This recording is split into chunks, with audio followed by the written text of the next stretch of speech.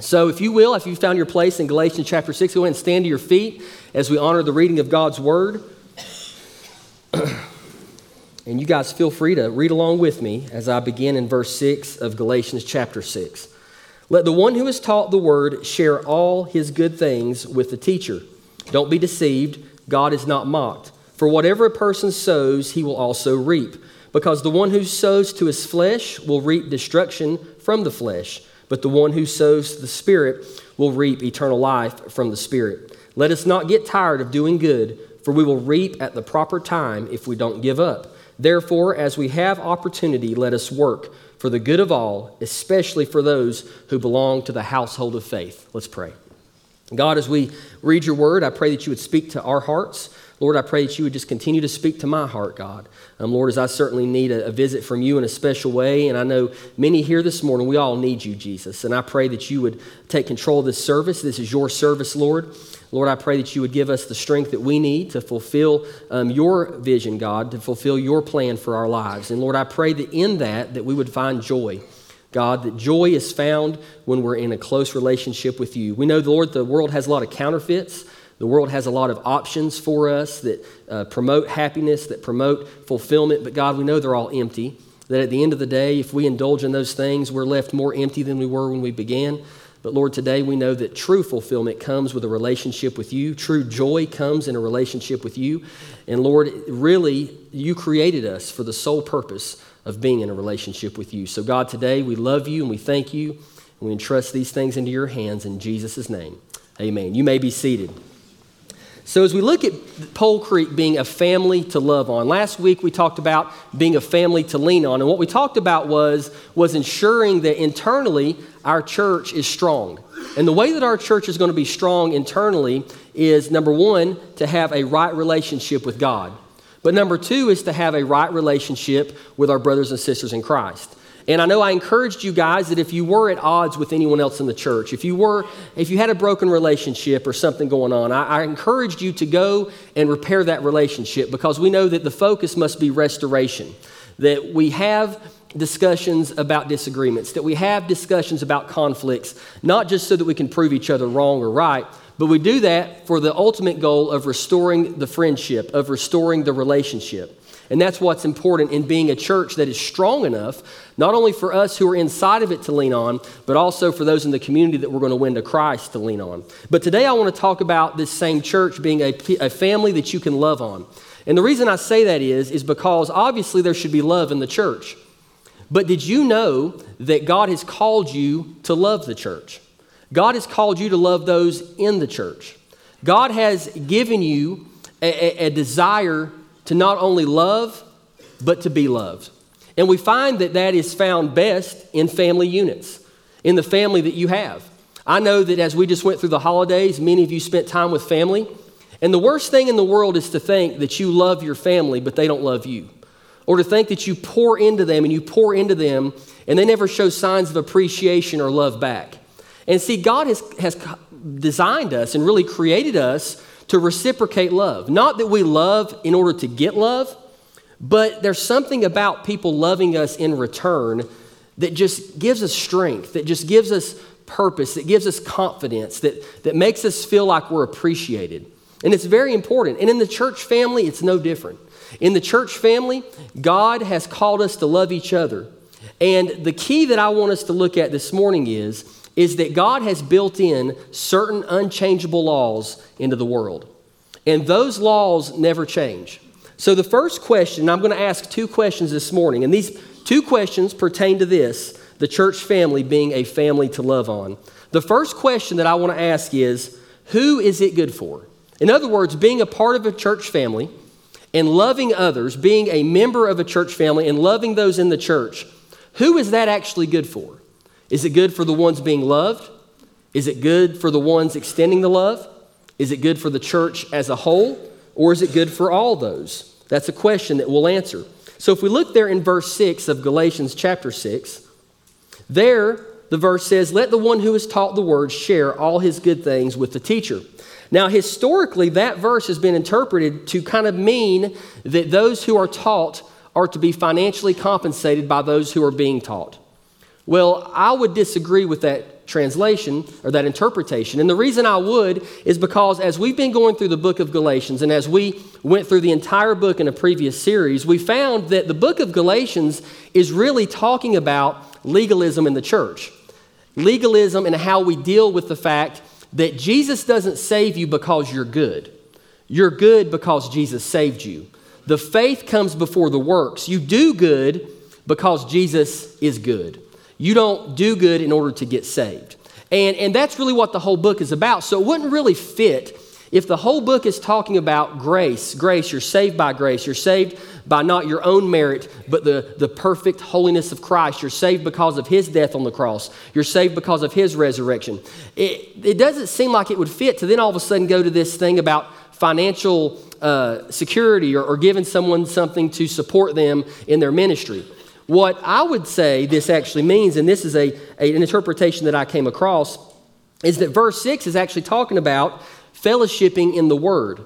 So as you are being taught the Word of God, whether it's from a pastor, whether it's from a Sunday school teacher, whether it's from a mentor in your life, whether it's from your parent or whomever it is, the beautiful reciprocity that you enjoy in that relationship is that as you're being taught the Word by someone who is stronger in the faith or knows more of the Word, as in an overflow of appreciation, you talk back with them about the Word. That you have this loving relationship among you that is central and foundational in the Word of God. That, hey, you know what? Thank you so much for sharing the Word. You know, I was studying the other night and I came across this. You know, and God blessed me and God spoke to me through this. And that's that relationship here that it's talking about. If you look there, the word share in verse 6 is actually the Greek word koineo. And this word actually carries the idea of fellowship.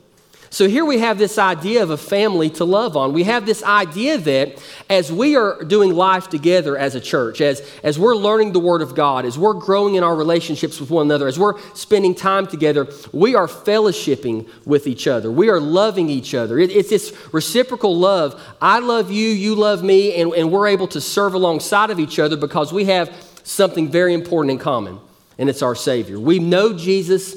We're the same mind. We're a like-minded group of people. And that's what makes church so beautiful, by the way, is because we have a like mind, we're able to pursue a goal and a vision together. That's why unity is so important. That's why we focus so much on unity in our church, is because unity comes with being led by the Holy Spirit. And if everyone listens to the Holy Spirit, he's not going to tell you something different than he's telling me. He's not going to tell you something that's against me.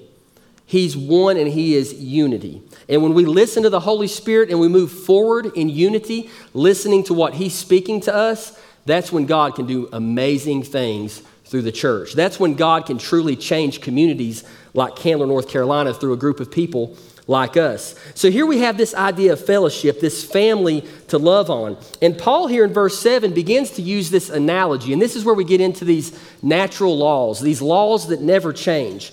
And he begins to talk about the idea of planting, of sowing seeds and then reaping what's grown from those seeds. In verse 7 it says, "Don't be deceived, God is not mocked, for whatever a person sows, he will also reap. Because the one who sows to his flesh will reap destruction from the flesh, but the one who sows to the Spirit will reap eternal life from the Spirit. Let us not get tired of doing good, for we will reap at the proper time if we don't give up." Here's the idea. If you plant an apple seed, what grows? If you plant a pear seed, what grows? And I promise you, it works that way every time. That's one of those natural laws that I'm talking about. Now, that law did not come into being by chance and by evolution and by the Big Bang. The reason that an apple seed always grows an apple tree is because the Creator God who made the heavens and the earth built that law into his creation. The reason that you can always count on an apple seed to grow an apple tree has nothing to do with the genetics of the apple seed. Has nothing to do with the fact that throughout millions of years, apple seeds have always produced apple trees. The reason that happens is because God made it that way. Because God decided it that way. And in the same way that God built in unchangeable natural laws, God also built in unchangeable spiritual laws. In other words, as believers and as Christians and even as human beings in general, there are certain things in the spiritual realm that will never change. Here, Paul talks about that. Did you hear what he said? He said, the one who sows to his flesh will reap destruction from the flesh. Now, that doesn't mean only sometimes. That means that there is an irrefutable law that will never change that says when you invest in your own sinful and lustful desires, when you invest in your own wisdom and your own understanding, when you exclude God and do your own thing, you will always reap destruction. Now, that's as sure as when you plant that apple seed, an apple tree grows. And that's what Paul's trying to communicate and to get across to these Galatians and even to us today. But then on the flip side, he says this, but the one who sows to the Spirit will reap eternal life. I read a story about a man and his family who had just arrived home after vacation. And they discovered that there was a very large, strange plant thriving in their garden. They later discovered that the plant was actually a sunflower. But the question was, well, how did a sunflower seed get into our garden? We didn't plant sunflowers. Well, come to find out, a friend planted it there as a practical joke while they were away on vacation.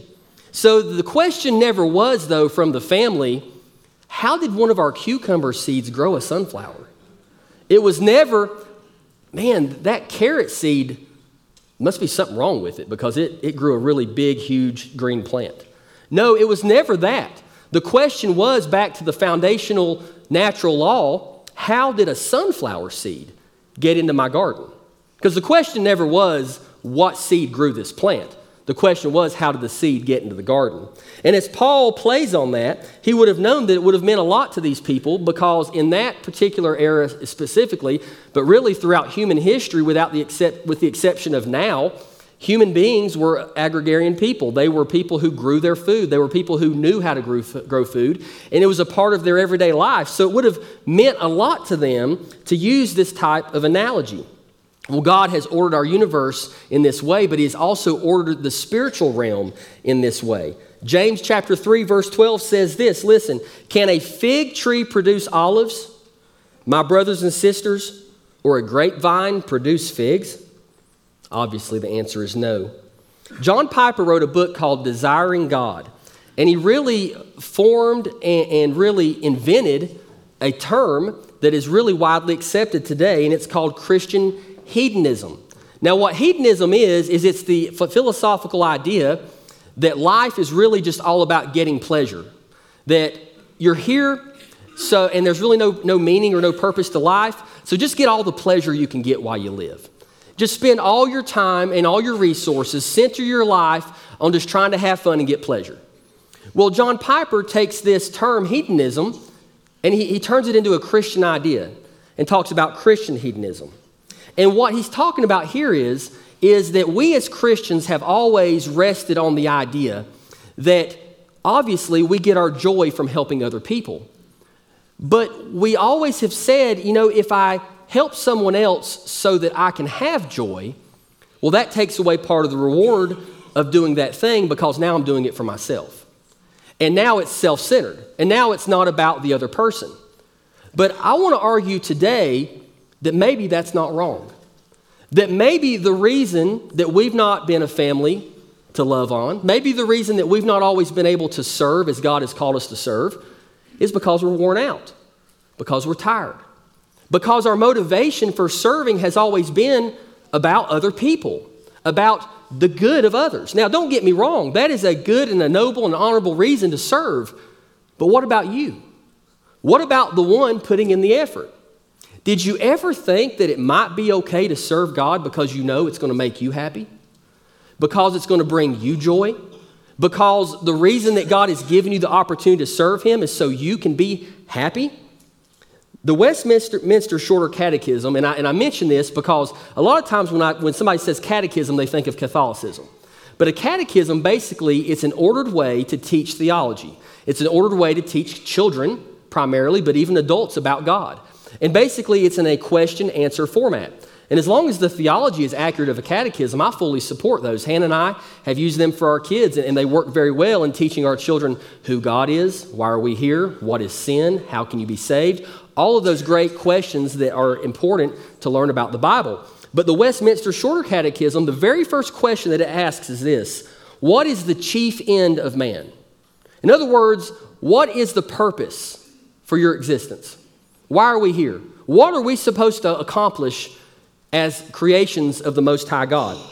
Well, the answer in this catechism is this: man's chief end is to glorify God and enjoy Him forever. Now, what about that? Now, as Christians, none of us would argue that our purpose and goal in life is to glorify God. We would all say amen to that.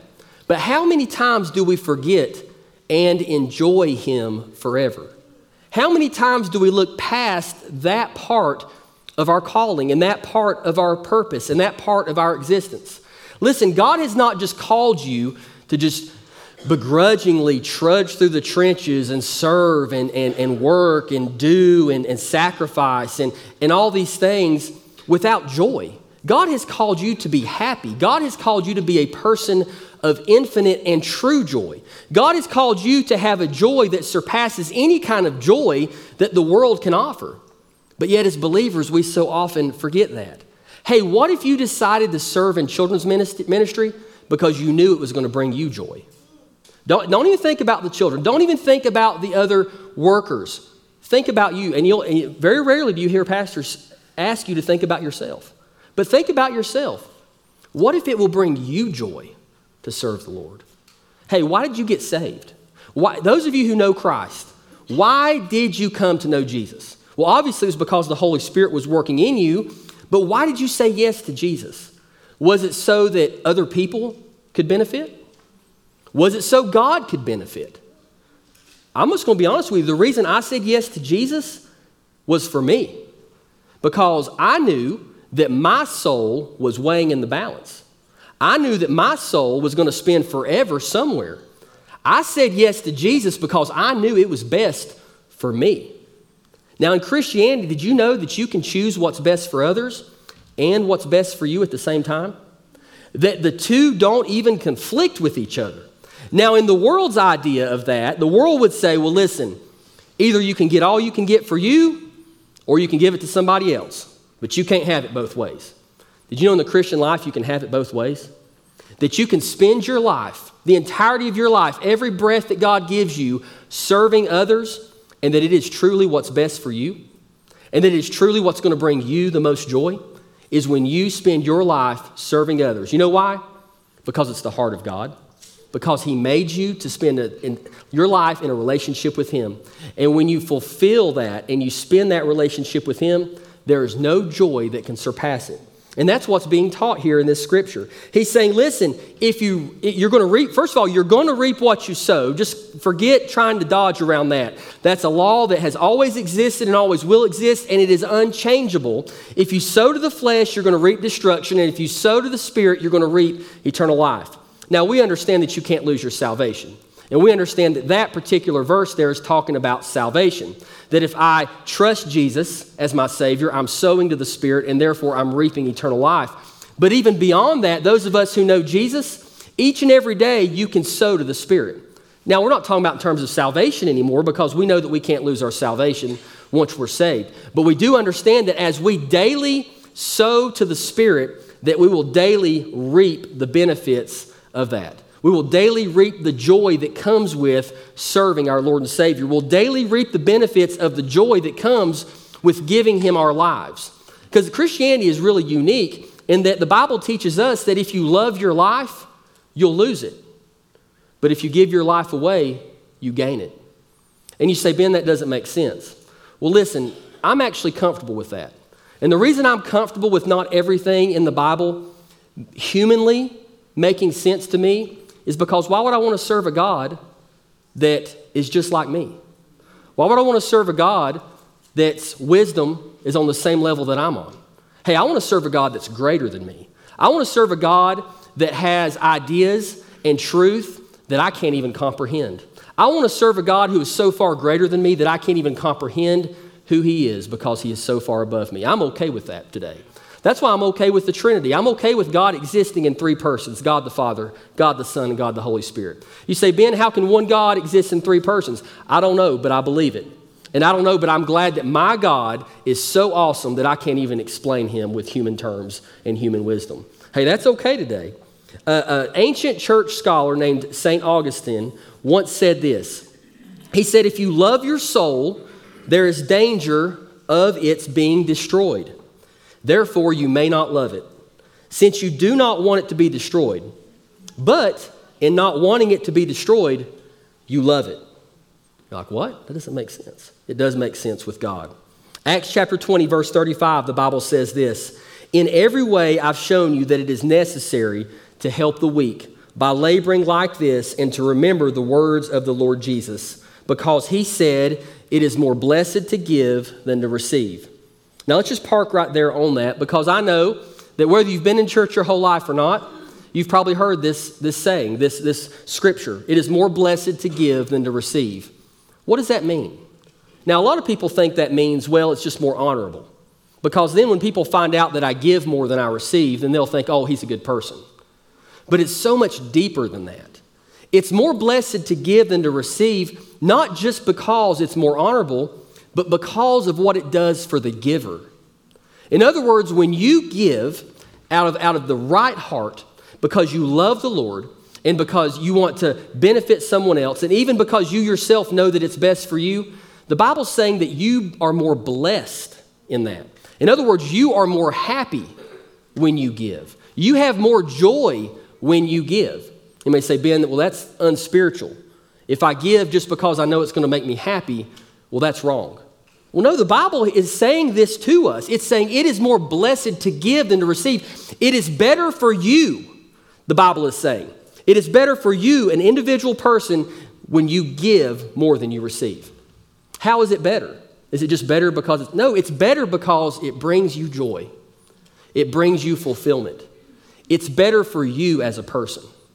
So maybe if we start to rework the way we think, and we start to understand that in God's economy and in God's idea of what it means to be in relationship with other people, you can be happy and have everything, and so can those that you serve. Because listen, we don't talk in terms of material possessions either, anyways, do we? Because we know that God provides every need that we have. You say, well, Ben, if I give it all away, I'm not going to be rich anymore. Well, Ben, if I do this, then I'm not going to be able to meet my financial goals. Well, whose goals are those? Are those yours or are they God's? I mean, who is determining all these things in your life? Is it you or is it God? Because listen, it's not about the wealth. It's not about the possessions. It's not about all those things. It's about joy. And let me tell you something. You talk to people, no matter what culture, no matter what religion, no matter what ethnicity, and you're going to find that there's a common theme that everyone is pursuing, and it's joy. People are pursuing happiness and joy in this life. And did you know that's the one thing you can't buy off the internet? Joy is the one thing that you can't get in a package. Joy is the one thing that psychiatrists can't give you. Joy can only be gotten from God. And it's gotten from God when we are in a relationship with Him, glorifying Him and enjoying Him and listening to Him and allowing Him to use us for His glory. That's where joy comes from. And that's how we become a family to love on, because we start to realize that bearing one another's burdens, that loving on one another, that serving in God's household is not meant to be a drain on us. It's meant to pick us up. It's meant to bring us joy. Hey, you know what? If somebody says, Ben, if you do this, then you'll have joy and you'll be happy. Sign me up. I'm not going to turn that down. Hey, you know what the Bible's saying? It's more blessed to give than to receive. You'll be happier when you give more than you receive. That's the Bible, and that's the truth of God's Word. And today, that's what God is communicating to us here at Pole Creek. It's okay to enjoy God, and it's okay to do things for God because you want joy. Today, get that out of your mind that that's somehow unspiritual, because it's not. That's what God has called us to do. So with that first question that we asked, who is it good for? Who is it good for? Well, it's good for you, the giver. It's good for you, the person who's extending the love, but it's also good for everyone else, and I praise God for that.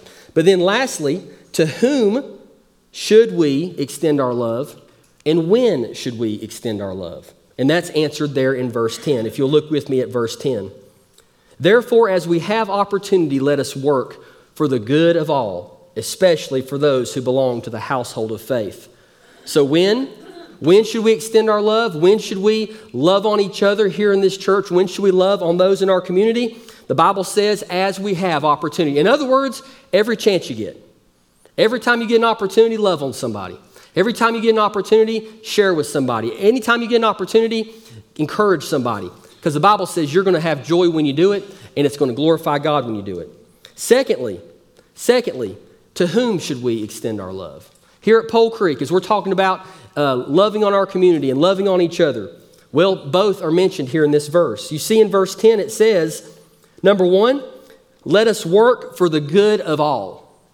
So that means people who don't look like us, people who do look like us, people who don't smell like us, people who don't talk like us, people who look different than we do. As I've said many times, Candler, North Carolina is not just your small country community anymore. There are people from all over the world moving into our county, into our community, people who don't look like us, talk like us, or have the same beliefs we do. But God did not say just love on those who you are comfortable loving on. He says love on everybody, on all people. God's put us here to love on our community regardless of who our community is made up of. And that's certainly something that we need to hold true to. But then also, did you hear the end of verse 10? He says this, especially for those who belong to the household of faith. Today, God has called you to Pole Creek. If you're a member at Pole Creek and you've invested in this church family as a member, then God has called you to be a part of this church, not only to be loved on, but to love on others. And you know what? That's where you're going to be the happiest. And I've heard so many people, and y'all have heard me say this until I'm blue in the face, but there's a lot of people who say, I can do church just fine in other places. I don't have to be in the four walls of the church to do church. I can do church at the lake. I can do church at the beach. I can do whatever. And some of that is true, okay? I'm not going to knock all that. But what I will say is you are foregoing many of the benefits that God has built into the institution of the church when you do that. The church is not a human idea. In Acts chapter 2, the birth of the church took place. And when the Holy Spirit was given to mankind, the church was formed and created. And God talks throughout the New Testament about the benefits of the church in your life. When you don't come to church, you're hurting yourself more than anyone because you're forgoing that opportunity to love on your brothers and sisters. You're forgoing that opportunity to be loved on by your brothers and sisters. You're forgoing the opportunity to hear the word preached. You're forgoing the opportunity to serve. And remember what we said? That's where true joy comes from, when we're in the will of God and we're serving Him. And listen, I want to be happy. I want to have joy in my life.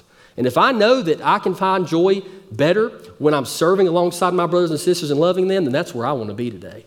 And I hope that's where you want to be. And I hope maybe that this has hopefully reshaped your idea of what it means to be a part of a church family.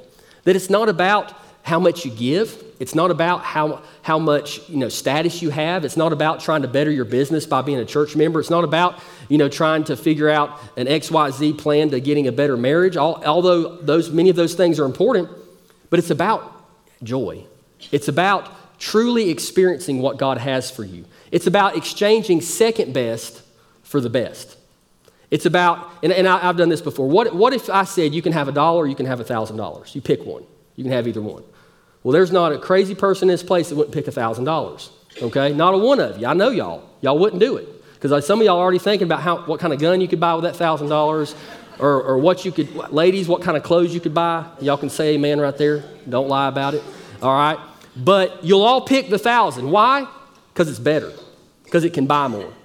Well, today, if I give you 2 ways that you can achieve happiness. One, well, the happiness isn't real and it doesn't fulfill and it's not eternal. And one that does fulfill and it is eternal and there's no joy that can surpass it. Everyone's going to pick that one. You'd be willing in a heartbeat to trade second best for the best. Well, today that's what God's asking you to do. He's not asking you to do anything hard. He's not asking you to do anything crazy. He's saying, would you just give up second best for the best? And I'm talking about for you today. He's saying, would you just give up trying to get this empty fulfillment that you keep chasing after? And today, would you just get it all? Today, would you just let me fulfill you? Today, would you let me give you joy and let me give you peace?